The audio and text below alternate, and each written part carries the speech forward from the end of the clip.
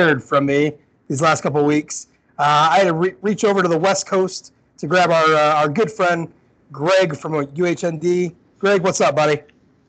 Josh, redo that whole thing. Oh, sweet. You started before it was like okay. It said starting, and I don't know what you got, so just start it over. All right, just tell me when you're ready. Okay, I'm ready. Hey everyone, welcome to the OFD podcast. I'm your host, Joshua Voles, site manager, emperor, supreme warlord, and defender of the faith over at onefootdown.com on the SB Nation Network. And with me tonight is Greg from UHND. Jude is running scared from me, so I had to reach over and grab one of my good friends on the West Coast. Greg, how you doing tonight, buddy? I'm doing splendid, man. How you doing? I am sitting in the middle of an industrial wasteland, or at least it should be an industrial wasteland. So I do apologize to any of our listeners if things sound a little different and funny tonight. This isn't my normal recording spot or equipment or pretty much anything, but such is the dedication that Greg and I have to Notre Dame fans that I think we're just going to battle through it. We're putting in a lot more fight than Notre Dame had on last Saturday night. I mean, we're coming on. We've got children, and we're coming on Halloween night. It's been a long day. Literally, at any moment, there could be a massive siren go off for like a 30-second, 60-second stretch, or at any minute, one of Greg's kids could be crying and he's got to go. We don't know. This is going to be this might get wild. So definitely. Speaking of wild turkeys, buddy, the Hokies coming to South Bend. Look, I think everybody could probably do like 5 or 6 more podcasts and 20 more articles about what the hell happened in Ann Arbor. But the fact of the matter is that things have to move on. We have to move on. And although there's no way in hell we'll ever forget what happened, and really we shouldn't forget, you need that to kind of see where you're at. There's still another game at hand that could bite Notre Dame in the ass, if they're not paying attention, and that's Virginia Tech. You think that'd be like a crime with a guy named Hooker biting somebody in the ass? Yeah, man. Honestly, I couldn't even if I wanted to talk about last week anymore. I don't know that I could. I didn't write that much this week, mostly because I didn't know what to say. I didn't know what angle to go with. I started and stopped a column a couple of times. I don't know where to come from it. I don't know how to really feel about this game. I could see it going like any number of ways.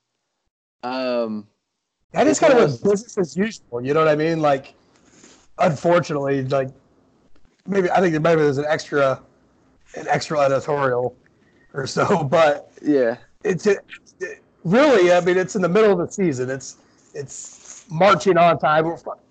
We're in November. It's crunch time. That's right. So, I don't know. How do you, I guess, I'm curious. I haven't really talked to too many people about it. Like, what is your take on like the mindset of the team and how do you think this plays out? Are we going to have is this going to be like a November collapse type thing? Or are they going to like circle the wagons and actually come up with a solid month of football here? I actually think Brian Kelly does a pretty good job of circling the wagons. I think throughout his time, Notre Dame has had their back up against the wall a few different times, coming back from situations like this. 2017 Stanford notwithstanding. But I guess I kind of see a similar reaction. I hesitate to say this is going to be a lot like it'd be like 2010 Utah, but the weather might be close to the same. But I mean, it's a situation similar to that. You just had a ton of nasty just dumped on you, and you know they're in a tight spot because I got to tell you, if the offense sputters and they got to do like a quick 3-and-out, start the game, there's gonna be 80,000 people booing them down. Right or wrong, I'm just telling you what's gonna happen. Yeah. It's gonna be they really, really, really have to get off to a good start just to keep the crowd into it. I mean, I think once the crowd turns on a little bit, then they're going to be thinking about it. It's a tough situation because you want to tell Notre Dame fans, like, look, chill the F out, going to get in their heads if you're getting on them.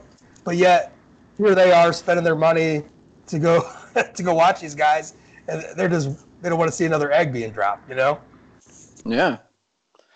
It's interesting. So like once a team gets it in their head that maybe they're not that good, like maybe they're not as good as they think, and B, like the season for them and what they wanted, like all the goals that they talked about, like working into the season, they're gone. Yeah, they don't exist anymore. Other major goals. There are still some. Oh yeah, for sure. The home winning streak, double-digit wins, but like nobody's going out there to like win 10 wins. You know what I mean? Like 10 wins is not the battle cry for a Loie Gilman. Yeah, like when you wake up at like 6 a.m, no one's talking about the home winning streak. Right. It's like we're doing this to win a national championship. We're doing this to like make the playoffs, and that's gone. And you just think about like Virginia Tech is how much different are they from Virginia or Louisville? And both those games, Notre Dame down at halftime against Virginia, and it was 21-14 at halftime at Louisville. And at those moments in those games, it's like we're not going to panic because we're still a good team. We are a playoff team. We will come through when we need to, and they did.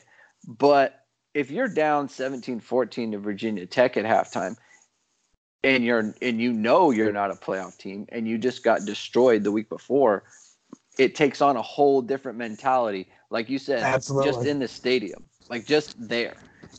And the players, it's like, are you really digging deep as much as you can? And it's like it's just a human natural reaction, right? And it's not that they don't want it. And I really think fans are.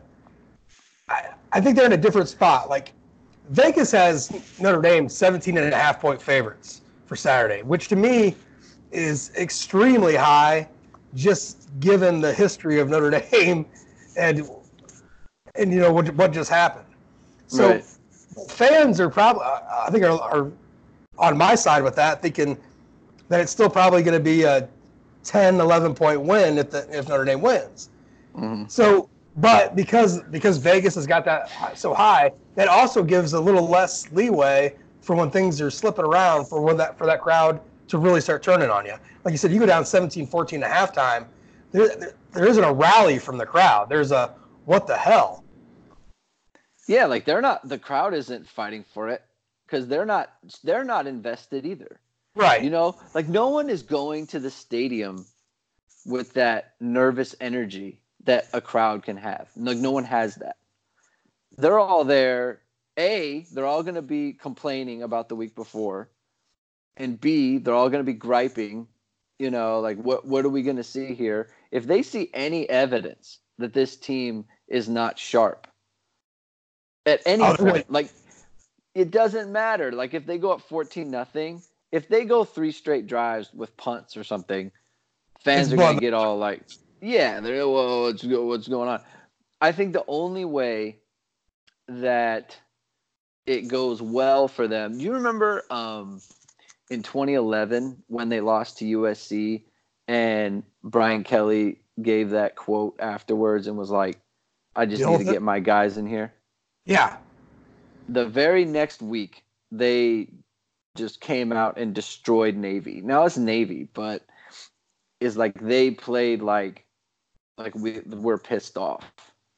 And I think that is the type of thing is like kind of the only way that the crowd is actually like into it. Well, let me ask you this: something that stood out to me against USC, and then I mentioned it to a few people, and they just kind of like chuckled about it. And then you watched the Michigan game, and to me, it my observation was, I think, even more astute. And against USC, something I noticed, get a turnover, and Julian Okwara is right there to like block on a return on the return on a, I can't remember, it was an interception, fumble, whatever the hell it was, and he does an Olay, like literally puts his arms up in the air and like backs away to not touch a guy. And to me, it stood out like, what the hell are you doing? Like, right there's a free chance to just lay somebody the hell out, and you're Olaying a guy. And then you watch Michigan, you watch the effort that Okwara gave, against the run. I mean, oh my God. I mean, there was no effort. Mm-hmm. And to me, it's just like, where are our stars' mindsets at? The guys that were supposed to produce for this team, Julian Okwara, Ian Book. I mean, Jafar Armstrong can't even find the damn field, regardless of an injury report that said he was fine, 2 weeks ago. Where are where is their mindset? Where is the hunger? I mean, no duh that they went up to Michigan and laid an egg. If you go up in that weather against a rival, night game on the road, and you don't have that kill 'em all attitude, hell yeah, you're going to get your ass handed to you. I mean, hindsight's 20/20, but things from the season started to add up to me that I saw Saturday night. Like all the little things that I brush aside because, maybe you're up a couple touchdowns or whatnot. But it's just like, it's kind of like the stigma that Notre Dame has had over the years anyways. Like, there's just not a hunger or a desire. And I'm not trying to go like full macro on the situation. Sometimes, it's true. Sometimes 18 to 21-year-olds just play a shitty game. They lay a damn egg. But at the same time, you can't completely ignore that kind of stuff. I agree with you. Like I wrote, I think it was the day after the game or 2 days after the game about the captains. And, it's like 2013, the captain situation. Yeah, like save for Hainsey, who I think is playing well. It's hard for me to like evaluate offensive linemen just because it's a kind of foreign position to me. But I get a sense that he's playing well. But besides him, what captain is having like a great season? You can't name one. No, I mean, my boy Jalen Elliott not having a good year. No. He's been a liability in coverage. So all the intangibles of a captain that he still has inside of him, it's hard. I was a captain, and when you're having a shitty night, it's hard to be a captain on a shitty night when you're having a shitty night, because you're inside your own head, about things that you're doing, trying to make sure that you're playing your best. It's hard for you to get up. That's why your best players have to be your captains.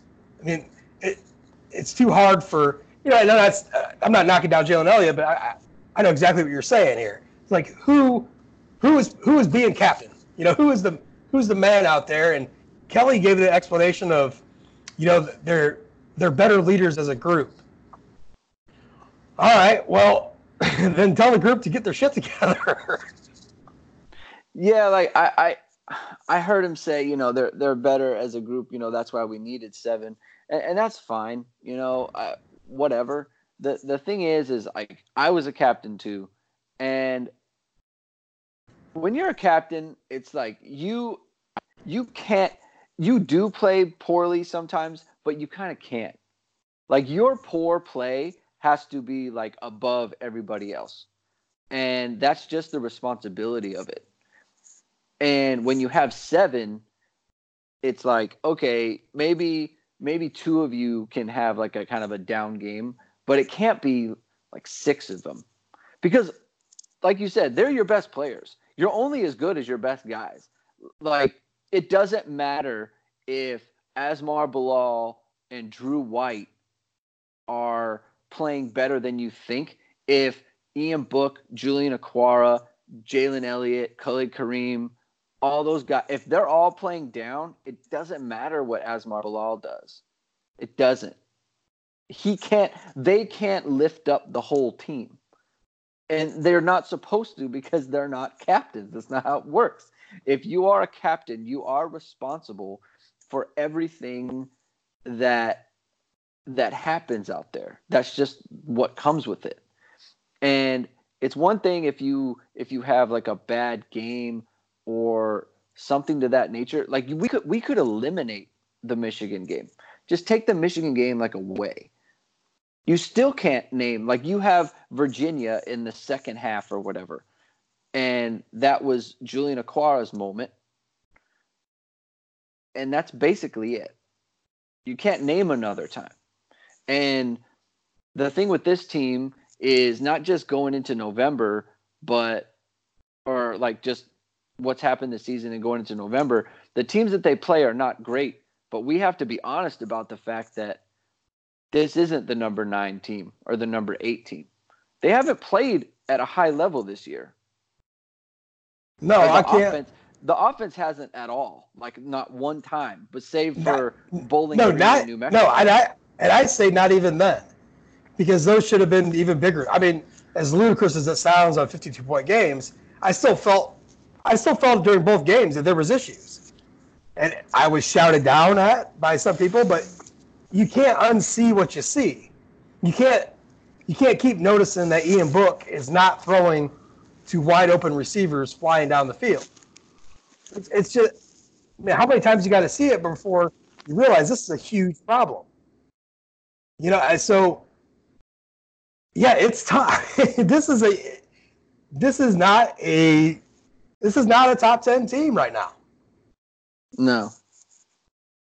Ugh, that you know, and that's a difficult thing for the hopes and aspirations I think a lot of us had, and for what we had coming back, for us to say that this is not a top 10 team going into our first game of the first weekend of November is a rough thing to say.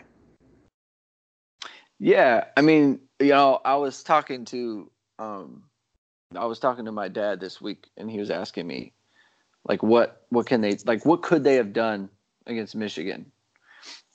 And it's not just Michigan. Like the whole, like I said, you could look at the whole season. What do they have to do? Like they have to raise their level of play. Just period. I mean, we're at a situation where our quarterback doesn't really know who's open all the time. I mean, we're not even like, we went into the season wondering, like, is he gonna start to stretch the field? It's like that. I wish that was still the problem. You know, like if that was still what was going on, that'd be great. And what do you think about that stat that PFF put out that he's the best deep ball passer? I don't understand.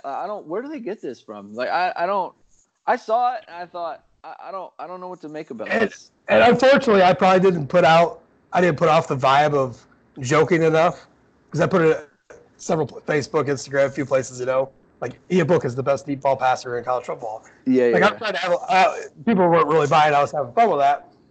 But I mean, I think there's that. I think it's it's a thrown ball 20 yards or more. Like not like one of their shovel passes or like that. It's an actual ball that travels in the air for 20 yards and a minimum of 25 attempts. Well, a lot of those guys have thrown a lot more deep balls. But honestly, when he does throw it, yeah, there is more success. He does have fairly decent success. That's the most frustrating thing, is that if you just throw it a little bit more, maybe things would loosen up everywhere else.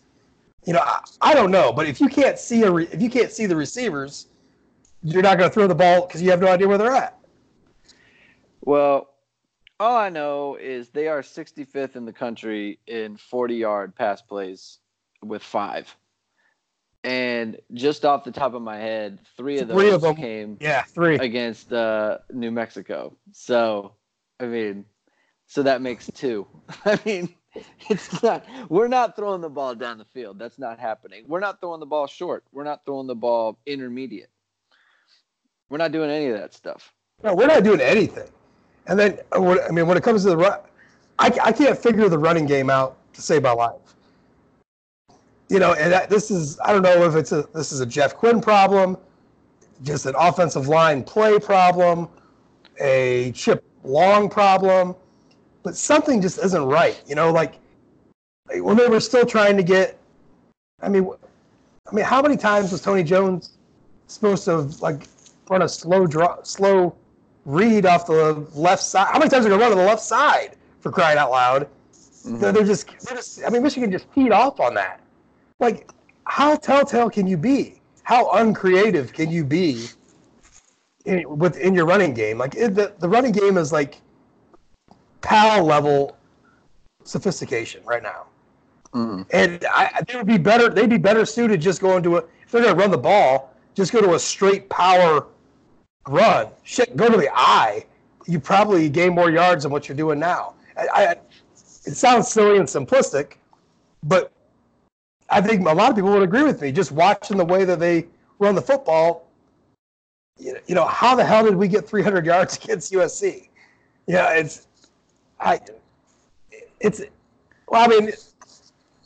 that I say that out loud, it's because a lot of the plays were right.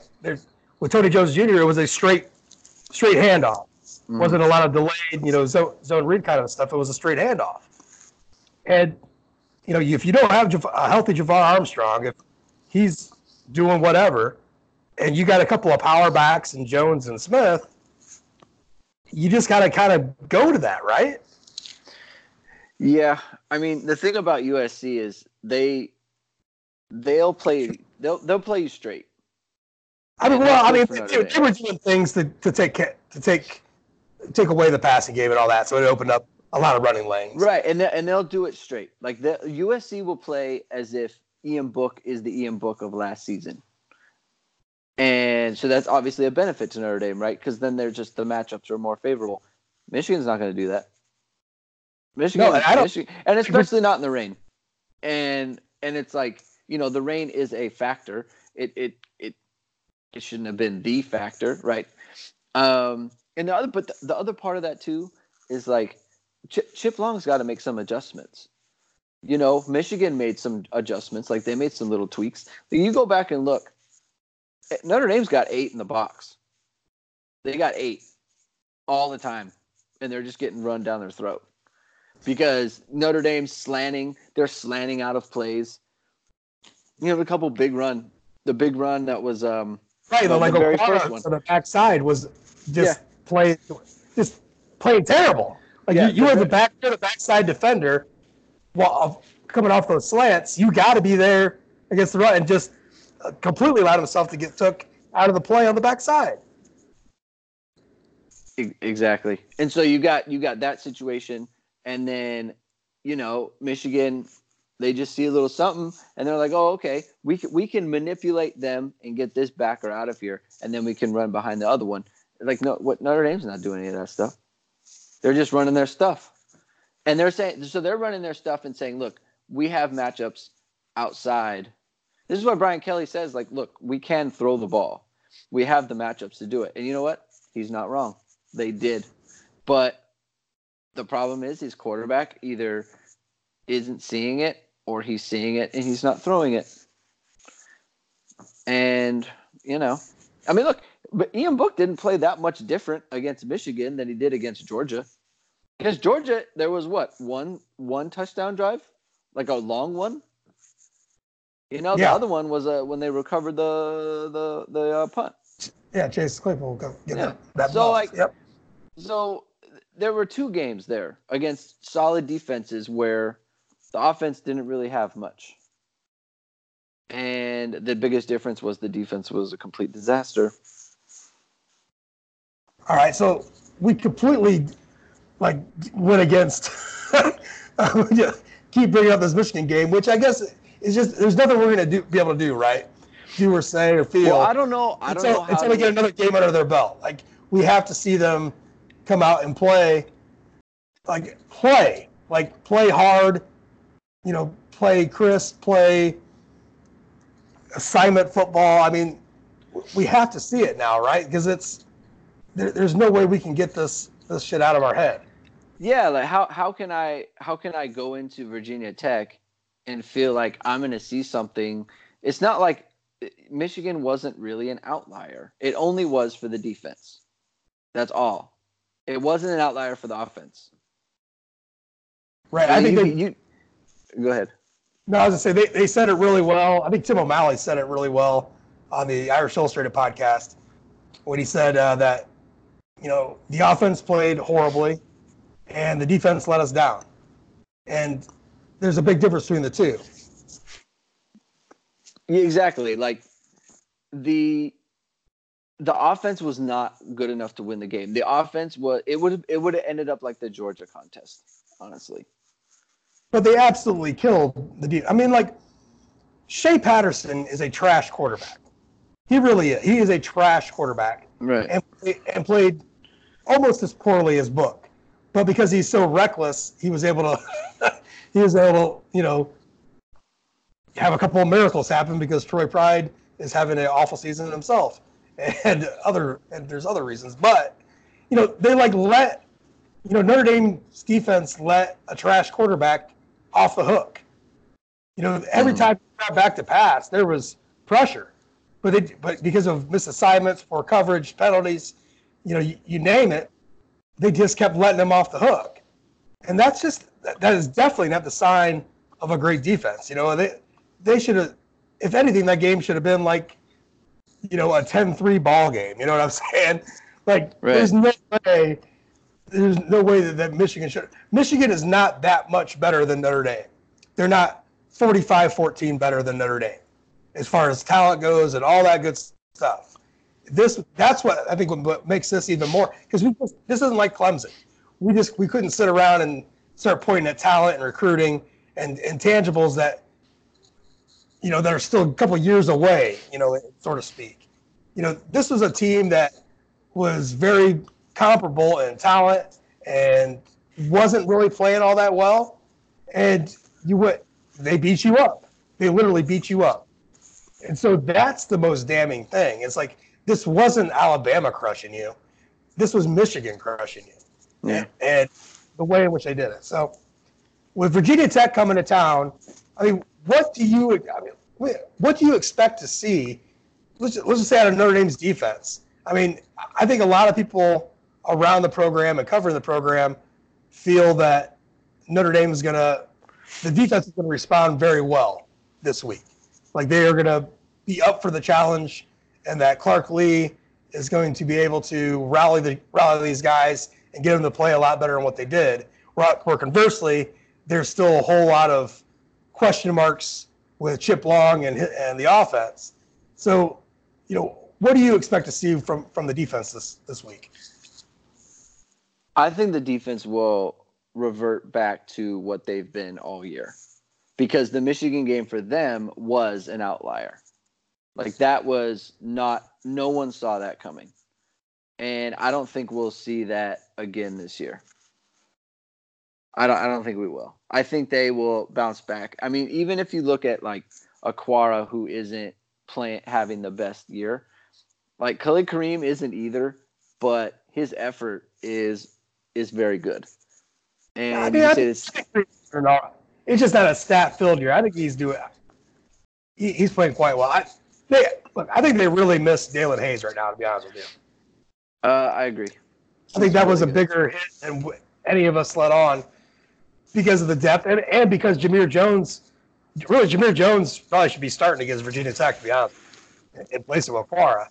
But I think Dalen Hayes over on that side would have been out there a lot more than Aquara against Michigan. Mm-hmm. You know what I mean? Mm-hmm. Yeah.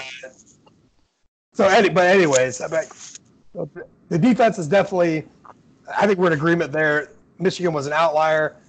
And, I mean, Virginia Tech's kind of an enigma, right? Like, they did their quarterback switch. They went to Hendon Hooker. He had a knee injury. a pretty bad knee sprain. They've had a week off, the bye week. He's ready to go, supposedly healthy, pretty mobile, got a strong arm, not fairly accurate.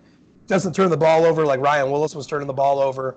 They don't really run all that well. I mean, they have a pretty good running back in McLeese, which I like a lot. I like McLeese a lot, but they're scoring quite a bit, but they haven't really played anybody either. Like they're played a lot of like Fordham or Furman and Rhode Island, and they got their asses handed to them by Duke.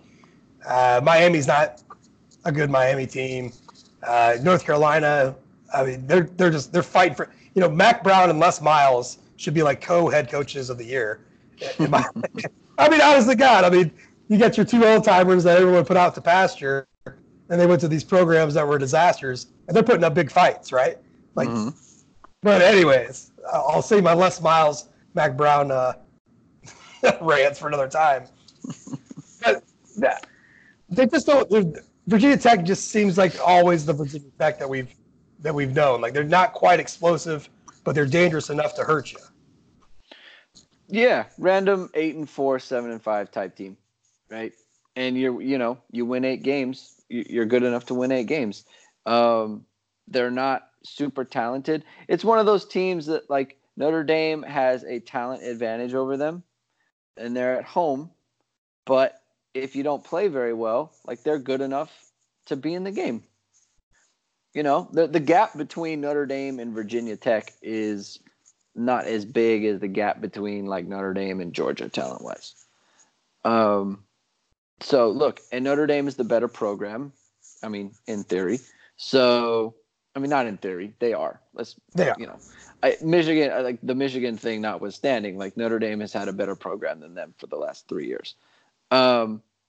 So, but like these teams, just like Virginia, like I said, like Virginia, Notre Dame could have lost to Virginia. They stepped up and they played the second half. But, so like, look, Virginia Tech is like fine.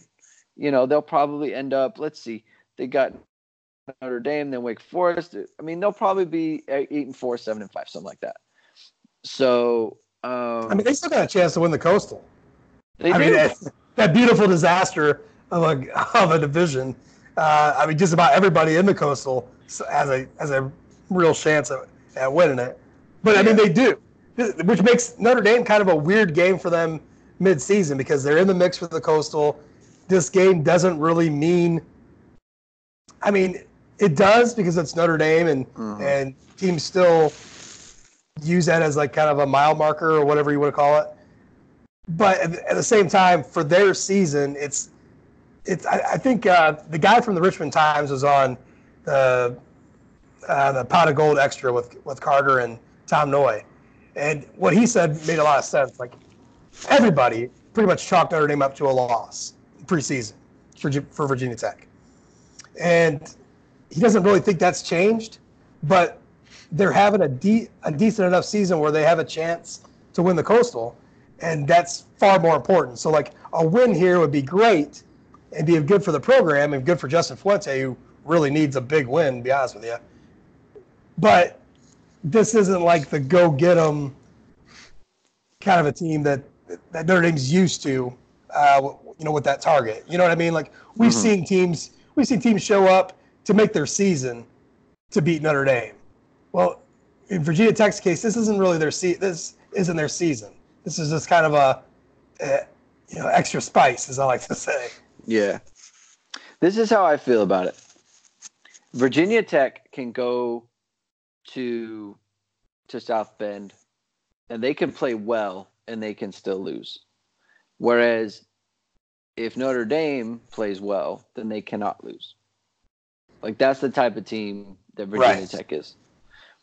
And basically, that's kind of what it comes down to. Against like every team that they play from now on, if Notre Dame plays well, they will win all these games. No one will outplay them if they're playing, as well as they can. So that's how I look at it.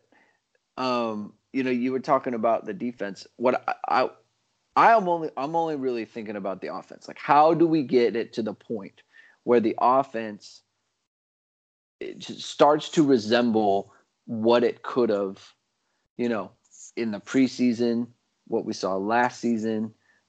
And right, I mean, what is it supposed to resemble? I mean, honest to God, we're in year 3 of Chip Long, and I know we've had good offenses and they've been explosive at times, but I still don't get that general sense, call it identity or call it whatever you want, but I won't be as ridiculous as to call it just kind of like a grab bag offense, but to me it feels like a grab bag offense. I mean, really ever since Kelly's gotten to Notre Dame, the offense has always felt like, remember how Charlie Weiss used to always talk about, well, they're going to do this, or we're going to do this.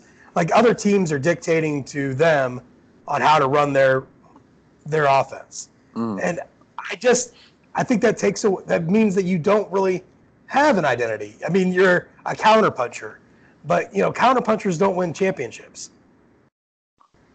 I mean, does that make sense? No, I do. I mean, there is a thing of like, we are going to run our stuff, and there is some give and take there. I feel that's how teams that Notre Dame is supposed to beat but end up losing to.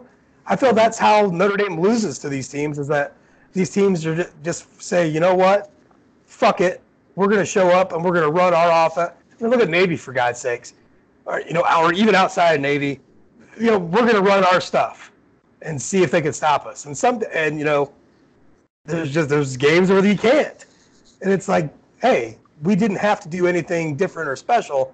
We just had to play our game the best way that we can play it, whatever that game is. I'm not sitting here trying to be like, we need to run the ball more. Or, I'm not trying to get real specific. I'm just trying to say, what is the style? What can you hang your hat on? And because right now, after a game like Michigan, there's things you need to hang your hat on. There's things that you need to rely on that are there. And I just don't think Notre Dame has any of that left in them right now. They don't have anything on offense. I mean, when you're still trying to throw screens that have never worked, like, I'm still trying to figure out why you're calling those fucking things. Do you think that's indicative of the talent level of the roster? I don't. To run a proper screen? No, just the overall, what you're talking about, how they kind of allow the other team to dictate what they're doing. I think that is coaching. I think there is plenty of stuff. I'm not one that I think there is plenty of stuff that the players do that they can be rightly criticized for. And I will justly point those out. But I'm not one of those guys that solely put things on coaching. But at the same time, there are some massive coaching errors in my mind that are going on. I mean, the screen calls, I'm telling you, that is the most baffling thing to me. Is like, you have not run screens well since I can't remember, and you're still trying to call 3 or 4 a game. Like, there is better plays to be called. But to me, it's just a wasted. Not only is it a wasted play, it's a bad screen is a dangerous play. Yeah. My thing is, why can't they run one competently? That's what I don't understand. I just think they're not being coached well enough. Well, right. I mean, piss poor teams can run great screens. There isn't rocket science there. Maybe they don't practice it enough. Maybe they do it a few times and it's in the playbook and in the play sheet that week, and which to me just makes no sense. Mm-hmm. Like, a screen is all about time. And you would think Ian Book would be a quarterback to get it there, but I mean, it's not really the pass. It's the linemen aren't getting out there. Watching Aaron Banks let a guy come across his face. I think it was Louisville. It was the first game of the year. Yeah. Exploded. We're still pissed about that play. Like, how are you letting the guy come across your face like that? So, I don't know. Maybe it is more of a combo than just a coaching thing. But I think at some point too, you're halfway through the season. There's shit you just got to throw out the window. Mm-hmm. I mean, what you thought in fall is probably not what's happening in November, or when you thought in August, isn't happening in November.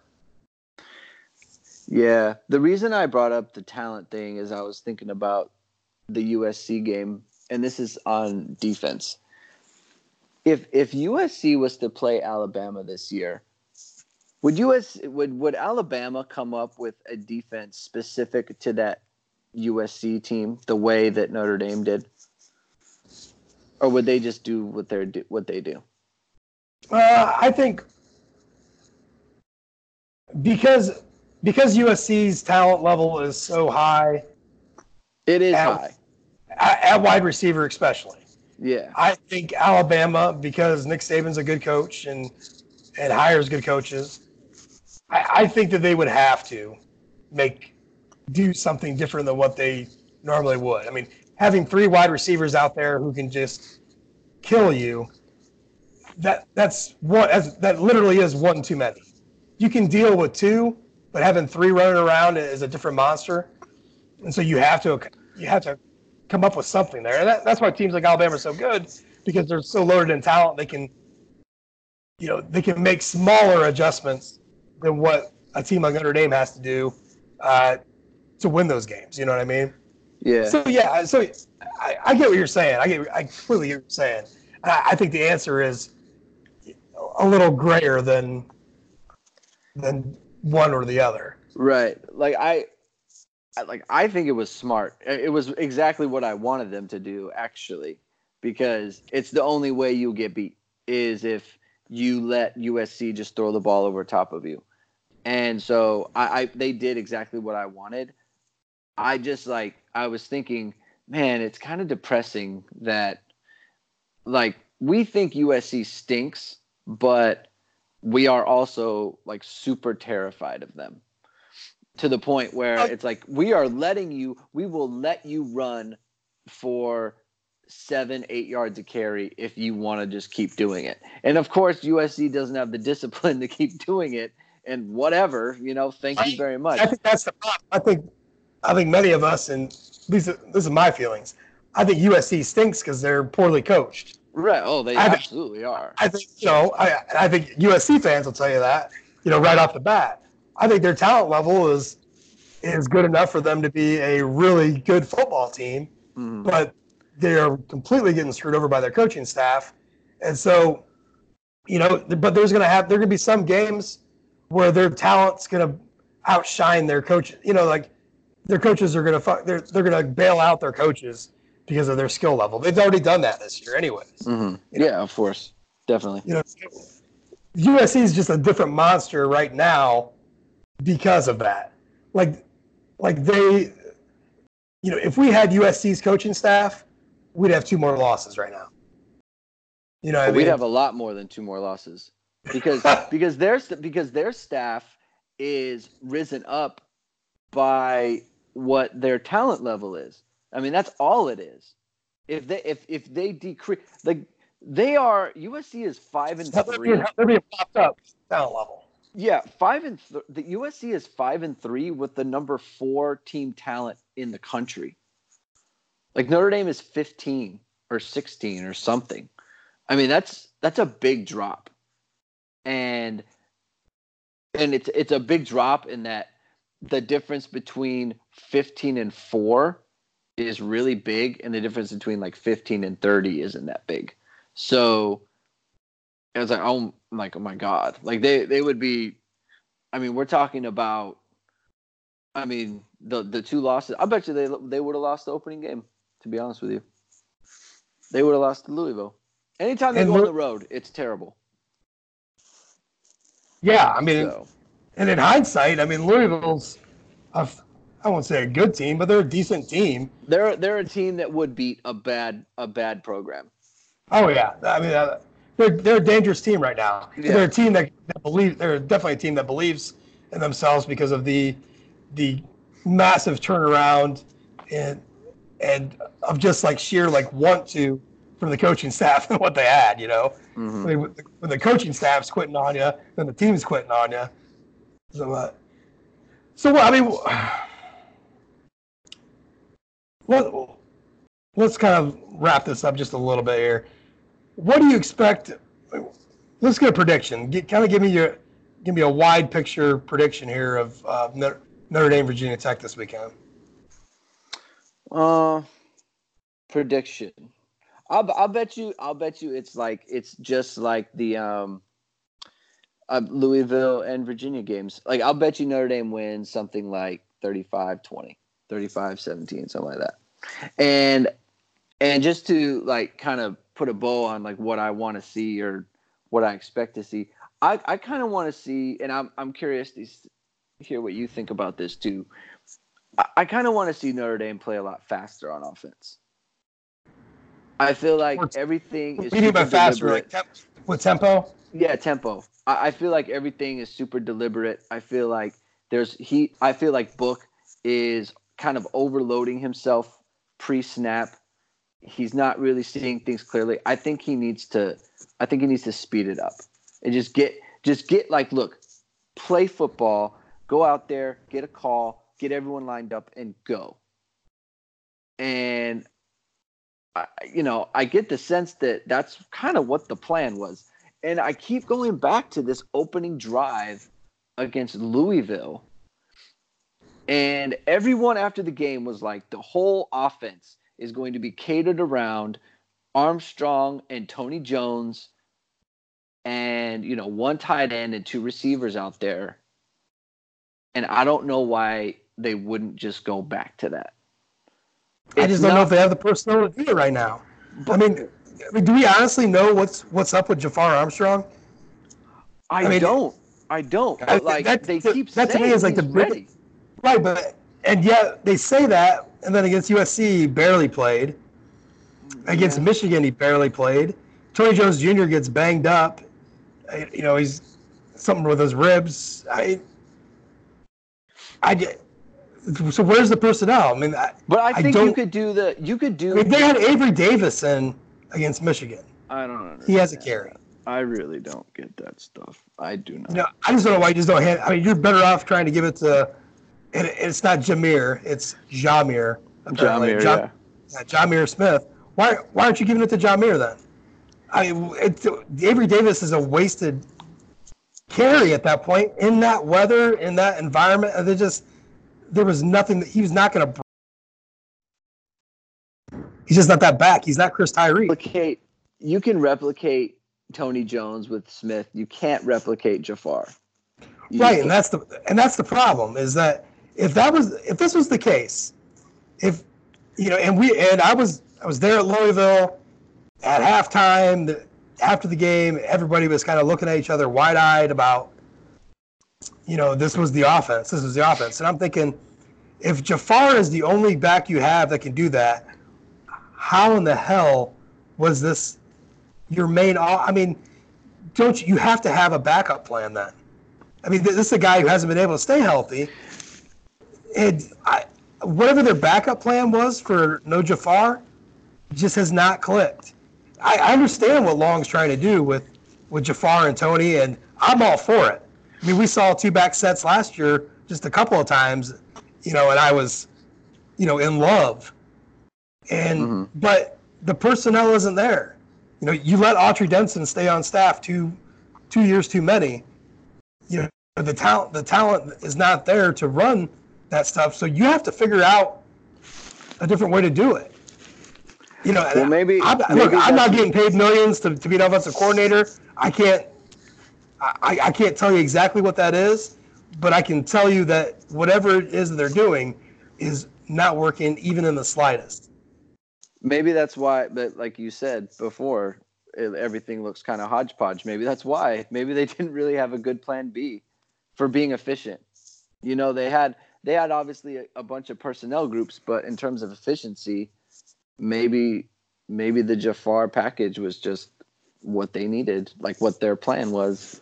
It obviously was. I mean, they they opened the season with it, and then we haven't seen it ever since then. It's crazy. And, you have 2 weeks, the last 2 weeks, Jafar Armstrong, who's gotten in the game, but yet he's just not healthy enough still to do whatever they're asking. I mean, if he was, I'm pretty sure they would have tried to give him the ball a few more times. But he just They just didn't. It's so strange. You can't put him out there? I Just put him out there. Like, I put them out there, but then they're not using them. Like, I don't like. What are you doing? I don't quite get what exactly is going on here. Jafar Armstrong he seems like kind of a warrior.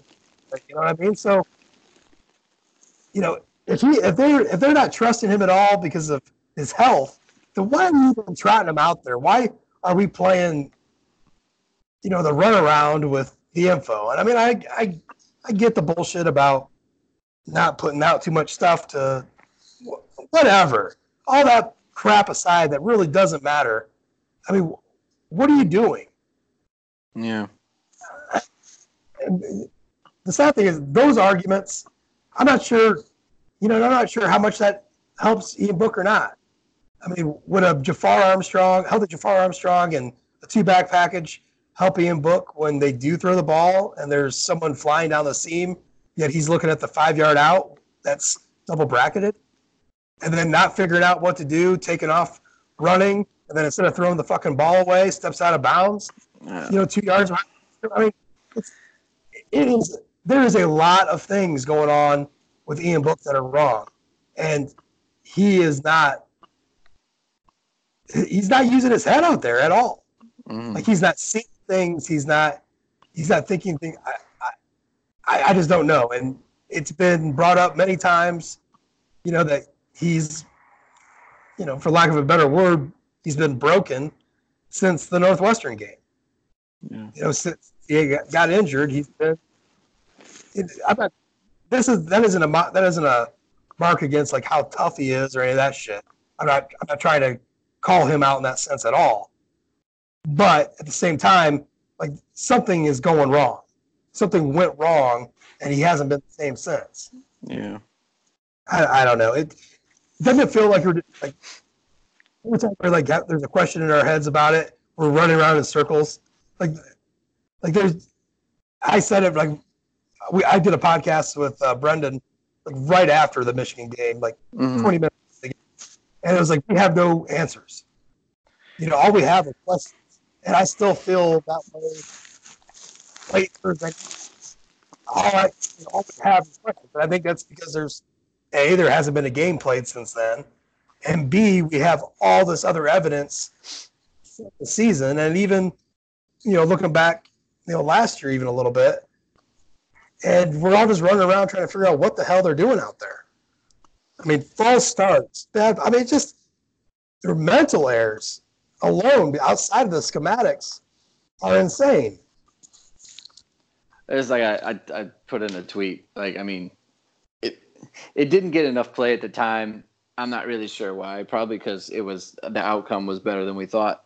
But I mean, Notre Dame went to Georgia and they didn't have the silent snap count ready to go. I mean, I can't even believe that. I don't even know what to say. How is that even possible? I don't get it. This is it was like against Michigan, they had it. So the late was the knee up was a signal motion, but knee up was also to signal a snap. That's why that ball hit Kmet. Like, how the hell is that picked up? Like, it just Kelly talks about all these details, pay attention to detail, this and that. That is coaching right there. Your players are going out there doing what you tell them to. Book lifts up his knee, you set it in motion. Book lifts up his knee, you snap the ball. Hey, that's at the same time, y'all. How does that get overlooked on an away game? That's why I don't really know. That's why I didn't know what to write this week. I don't know what to say. It's like I don't know how to even feel, really, because if what we've seen, if this is possible, then anything, I'm basing on my prediction of 35-20 or 35-17 is just basically that's what I've seen against previous opponents, like opponents like Louisville or Virginia. But what we saw against Michigan, I mean, just a total collapse with no real good reason for it other than it was a big game it just took a total. The defense had no idea what they were doing. They never got it figured out.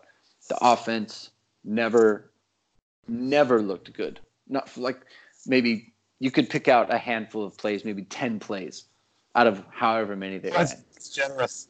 It's just like I don't know, like it's like ready to move on since like Sunday morning. Yeah, and but I keep falling back into it because it's hard to move forward when you have no idea what the hell just happened. Yeah. Like it's like how do you get dropped off in the middle of the wilderness? How do you know where to go if you don't know where you came from? Right. You have no idea. And that's kind of what this week feels like, that we just got dropped off in the middle of fucking nowhere, without a map, without a compass, and told to get there, but you don't know where you were even at. It's a different. I don't know. It's what makes like the Miami game, in 2017. I felt like we moved on pretty good, like after a couple days, and I can't say that about this game.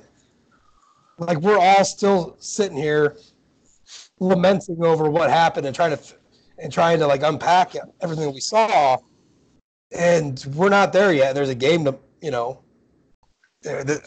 I'm on the East Coast. It's 1:50 right now, recording on a Friday. There's a game tomorrow, and I'm still unpacking the last game. Whereas I think Miami in 2017, we knew what happened. I mean, I think you knew what happened, and you were able to say this, that, and this, and move on towards the next game. And that's just not happening right now. So hopefully the coaches are. I mean, because they offered nothing, right? Like there's been little reasons given.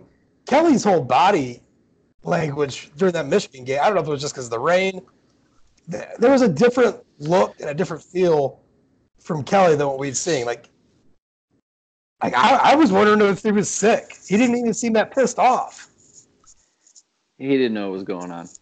Yeah, like he was shell-shocked. I mean, he looked shell-shocked. He didn't have the answers. He did not. I don't know if like all the bad press about him and blow it up finally has made him way more self-conscious than he needs to be. But he absolutely looked shell-shocked and like he was trying to stay calm for the team. But really, I think at that point they kind of needed a fucking stick up their ass. Maybe he needed to go and yell at a coach. I don't know. Pull out a mirror and yell at himself. Something. Everything seemed dead. Even the coach, who everyone says blows up, seemed dead out there. I think that to me, that is like that's a scary thought. So you're a dad, and I think one thing that Kelly has learned, and that I think all parents learn, is in the beginning you yell sometimes for the sake of yelling, just because you're upset, and then as you move on, you kind of learn like I'm only going to yell for a purpose, like if the yelling is necessary. Right. And I think for Kelly, he's figured out I'm not going to yell at them just because I'm angry. I'm going to yell at them to get some sort of result out of it. And I think that watching that game, he saw a bunch of problems that he didn't anticipate, and he wasn't sure. Honestly, I don't think he's still sure.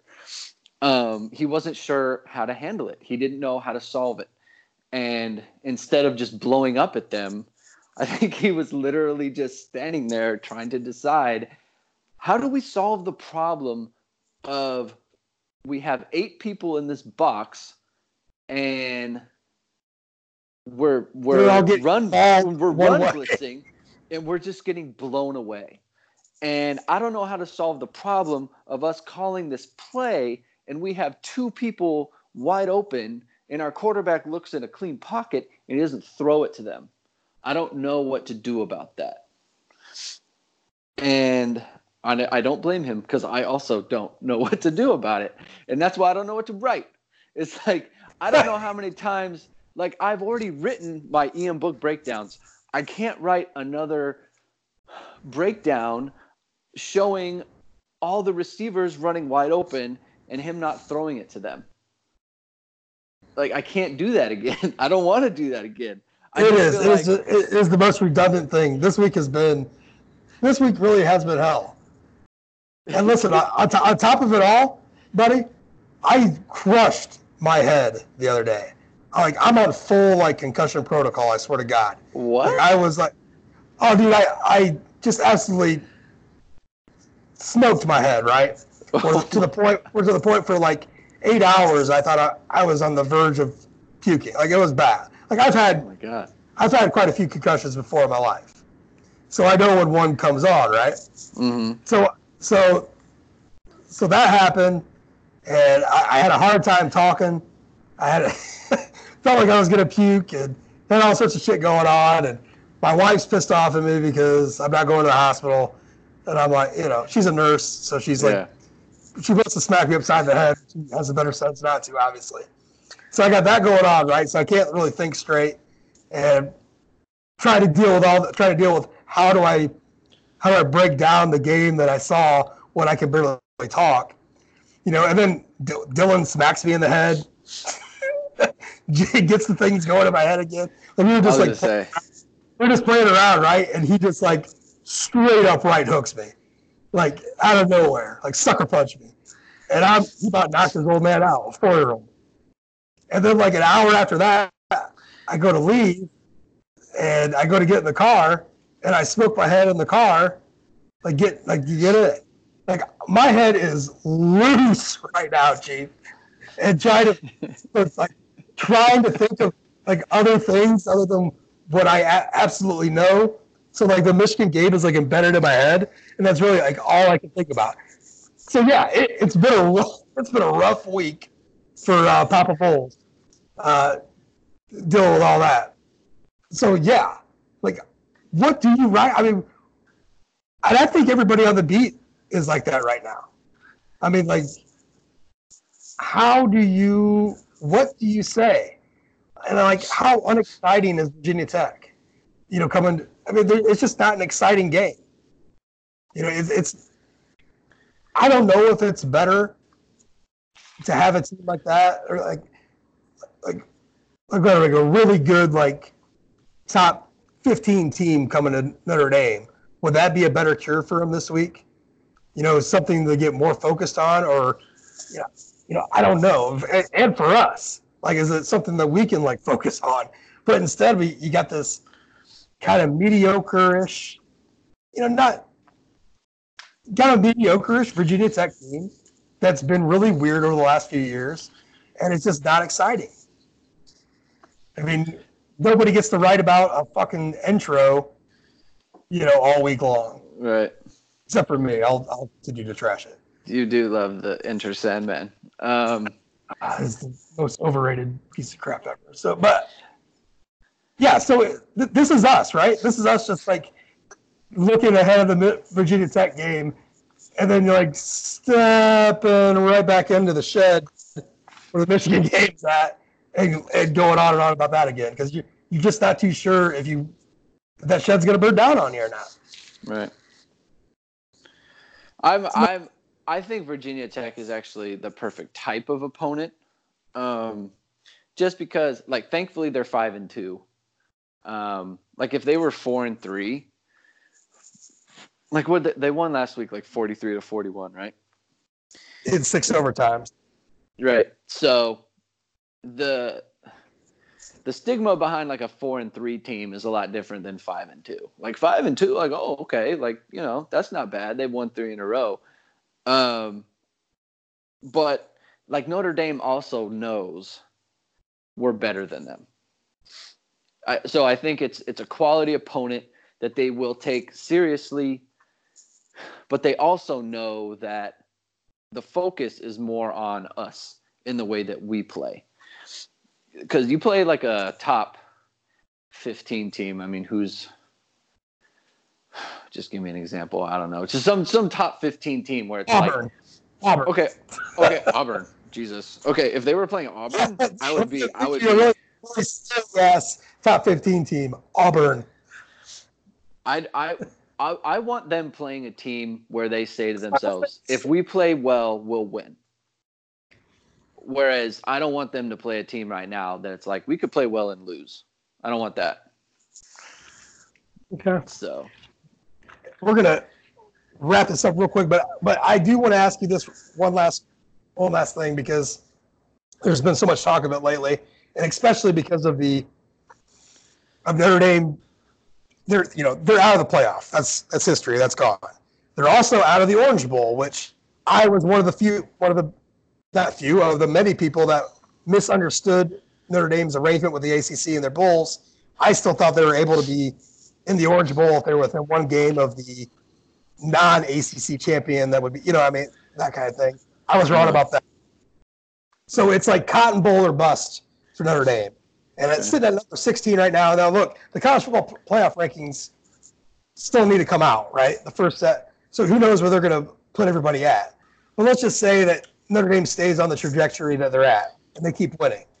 They're probably going to be inside the top 10 by the end of the season if they keep winning.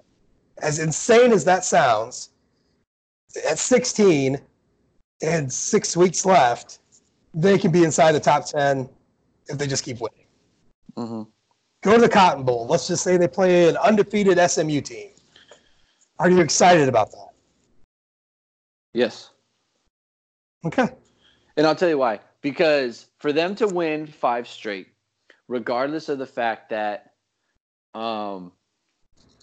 regardless of like none of the teams are going to be quote unquote. It's last tonight, so there's no App State tonight now. Oh, okay. All right. So. Yeah. There's, regardless of whether or not they win the next 5 games and they're not like quote unquote quality teams or whatever, quality wins, all those teams require good play. And so to win those games, you got to play good for 5 straight weeks. They just in can't. November. And they will have beaten Stanford on Thanksgiving. So look, I think that we'll be, if we get to 10-2, that they're playing good football. And I want to see a team play good football. I don't really care who it's against. If it's a Cotton Bowl, great. I like the Cotton Bowl. Jerry World, right? That's fun. Yeah. I mean, the other options still are Camping World Bowl, Gator Bowl. I would think that Notre Dame would bypass the Camping World, which would be against the Big 12, to take a Gator Bowl bid against an SEC school. But that's a conversation for 3 or 4 weeks down the road still. Mm-hmm. And I just flat out feel if Notre Dame wins out, they'll be in the Cotton Bowl. I don't have too much hesitation in saying that. And I just don't really care who they play. Think of but people have been bitching saying, it's going to be a group of 5 team, yada, yada. Think of all the years Notre Dame's I won't say snuck into to a New Year's Six bowl game, but kind of snuck in. And not only that, but drew the absolute worst matchup alive in those. Ohio State 2015, LSU 2006.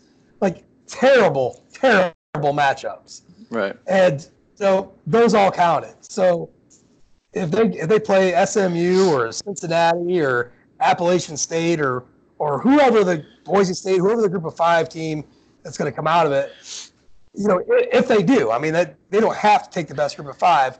I just, with the way their parameters are, you're going to think that probably one of them is going to be able to make it there. I'm fine with that. I know it won't be. You're going to look back at the Michigan game, you're going to look back at the Georgia game, and the season is a failure, and I get that. But at the same time, you had a failure of a season, and yet you still managed to win 11 games, a New Year's Six game, which you haven't won since 93, 94. I won't say I'll take that as I'll take that, but I'll take that then. If that's a failure of a season, okay. It was a failure of a season, yet you still knocked out a lot of other goals. That would include your home winning streak continuing. That would include, breaking your losing streak out in Stanford. There's all sorts of things that, you can kind of, because a lot of these guys are coming back next year. You know, save the debate for Ian Book and what he does with his extra year of eligibility aside, you know, the entire offensive line they are going to come back next year.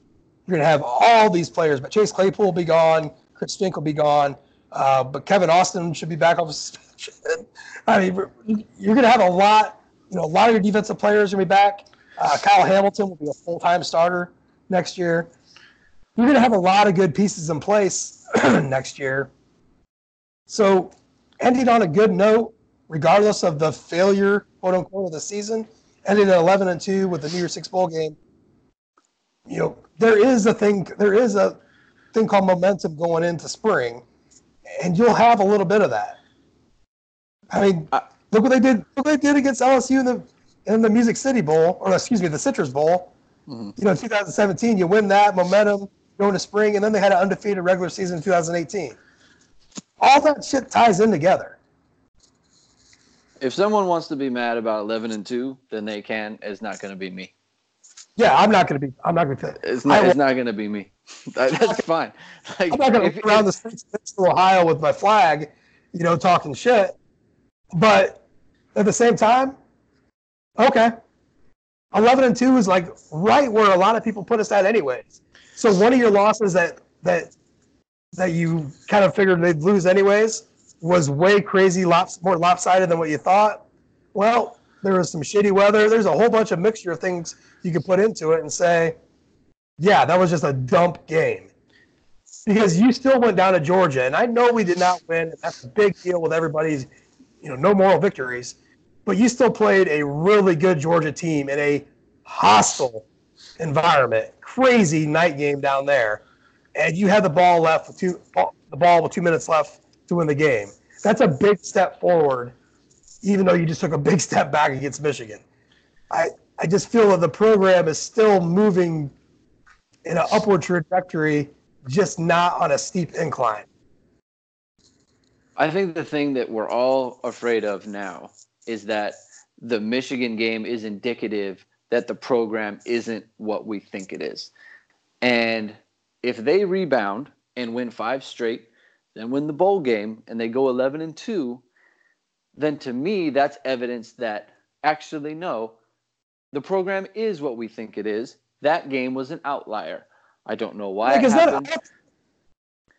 You don't sit there, and I'm not sitting here thinking that Notre Dame is a championship level. We weren't really thinking championship level team before the season, right? Like, we thought, like, if we had some things go right, we could make it in the playoffs. But I don't think either one of us, or most of my staff, I don't think anybody was saying, like, yeah, we have a chance to win the national title this year. Like, we knew where we were at as a program. Mm-hmm. So what you're saying makes a lot of sense, right? Like, you're basically where you thought you were. It just went about it a different way this year. Yeah, I mean, we know what we need to. I mean, if you get to the playoffs, you got to beat like Clemson and Bama, like in consecutive weeks. Like that's that. Like this team, I don't think anyone thought this team had that. We want to make the playoffs. That was the goal, to make the playoffs and win one of the games, win the first one somehow. Anyway, you can. Yeah, but if that doesn't happen, and you go 11-2, you know, if you want to make the argument that the program is going backwards, then you can make it, but I don't think that's correct at 11-2. It just isn't. You know, that's at 9-3 or at 10-3. I think there is room for that argument, and that's a slim margin of error. You know, one more game, but it's all the difference, right? Because I mean, you should win your next 5, absolutely should. Yes, and that puts you in a bowl game, like the Camping World Bowl and the Gator Bowl that I talked about. Honestly, I mean, I realize like SMU's playing out of their mind, but they're in the American. It's still SMU, so you should beat them in that bowl game, right? Whereas, you know, maybe if you're playing Baylor or Texas in the Camping World or Auburn, who scares the shit out of me for some reason. Will always scare the shit out of me. In the Gator, that's a tougher draw. You're right. I think that there's still room for this team to make this season about continually improving the program.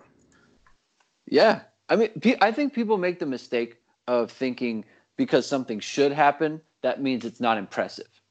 It's still impressive. If you win 11 games and you drop 2 to the 2 best teams you play, like obviously a missed opportunity, but it's still impressive. It's still a big thing. It goes back to that stat that was out last night, was that, only Alabama has a longer streak of not losing to an unranked opponent. Notre Dame hasn't lost to an unranked opponent since 2016. By the way, that was Virginia Tech. Alabama, the last time they've lost to an unranked program was in 2007. And those are your 1 and 2 teams in the country for losing to an unranked program. That's pretty impressive. Yeah. For Notre Dame, you beat the teams. I mean, no one's impressed by beating the teams you should beat. And Notre Dame, over that span, 2017 to now, has been a ranked team, so they should be beating these unranked teams, right? But then you look across the country, and only Alabama has done it better. Like even Clemson has lost to unranked lost to Syracuse or to Pitt. It still says a lot about your program that you're able to take care of business. I mean, taking care of business isn't as easy as it sounds. And if you're the type of person who wants to say, well, how do we turn the corner at 11-2, then look at the 2020 and 2021 recruiting classes. And there's your answer. Because there's some freaking ballers who are committed. Yeah, they're not on campus yet, but there are some dudes that are coming. Look, there's going to be plenty of people. There's going to be plenty of people shouting us down. Right now, someone's probably crashing their car, yelling at us. Because, they will still point out, because they're so anti-Kelly. And look, I'm not here to change anybody's mind, really. I'm stating my opinion, and I think you're the same way. I don't think you're trying to change anyone's mind. You're just stating your opinion and how you feel about the program. And that's where, that's just kind of where we feel that they're at. I think you and I are close to the same opinion anyways about where they're at, where they can be, and how the future really looks, as opposed to just like throwing every detail against the wall and stabbing it with a spork. I don't even know the right metaphor to use. They still have to win the next 5. Yeah, I mean, they still have. I mean, we're sitting here talking like the end of the season. You're right. They still have to go hypothetical. It has to happen. I'm just saying, like, if it does, then and you look at 11-2. I mean, what? That's good. Like, I don't understand. If you're gonna be upset about that, you have to be like people always like the person who always is mad about like the 11-2 because they lost to Michigan and Georgia. Like those are the quote unquote realists. Well, then you need to be real about like what's going on right now. And I want to know what are they being real about? Like how old are you? I'm 41 years old. I'm 10. I love saying that. I'm 41 years old. The last national championship Notre Dame won that's recognized by everybody was in '88 when I was 10 years old. I was 15 in 1993. And I'm 41. That is a long ass time ago. So if your standard is still that high, I'm not sure where you're living at. Like even the guys who are 51, you still have seen that we have gone this long. Like 91, 92, 93 was the last time Notre Dame won double-digit wins 3 seasons in a row. And I did a story last week that stated that, but I showed the differences. Like it was a much more impressive 3-year streak then because 3 bowl wins. They were 4-1 against top 5 teams during that streak, all that. But it's still the first time you would have gone to 3 years winning double-digit games. How is that hurting you? How are you like ready to throw everything in the trash can. Or what even bothers me even more is when people are like, oh, I'm done. I'm not want to watch them anymore. I mean, you've been going decades with just garbage. And now we finally get a guy who's winning double-digit games all the time, double-digit seasons, and it's like, oh, we got to get rid of him too. It's like, what are you doing? Why are we doing that? Like, in 2016, I was on the let's get rid of him. There was enough I saw during that season where I was like, nope, this cannot change, and we must change it to move forward. And then Brian Kelly surprises a lot of people. I mean, that was a huge thing that he did to bring it all back around, and I just didn't think he had it in him, and he did. So I'll give him all the credit in the world. So, I'm back on board with, like I'm not saying I'm, like, completely fine with everything that's going on, but we're in a lot better shape.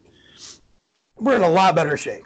And for people that think you can just dump a coach like Brian Kelly and get somebody better, those better coaches, quote unquote, they're going to see the way that the school and the program and the fans had treated a coach who has won multiple Coach of the Year awards, took your team to the playoff, to the national championship game, has got all these wins, and they're going to see what happened to him and be like, nah, dog, I'm better off somewhere else than to deal with that kind of fucking pressure.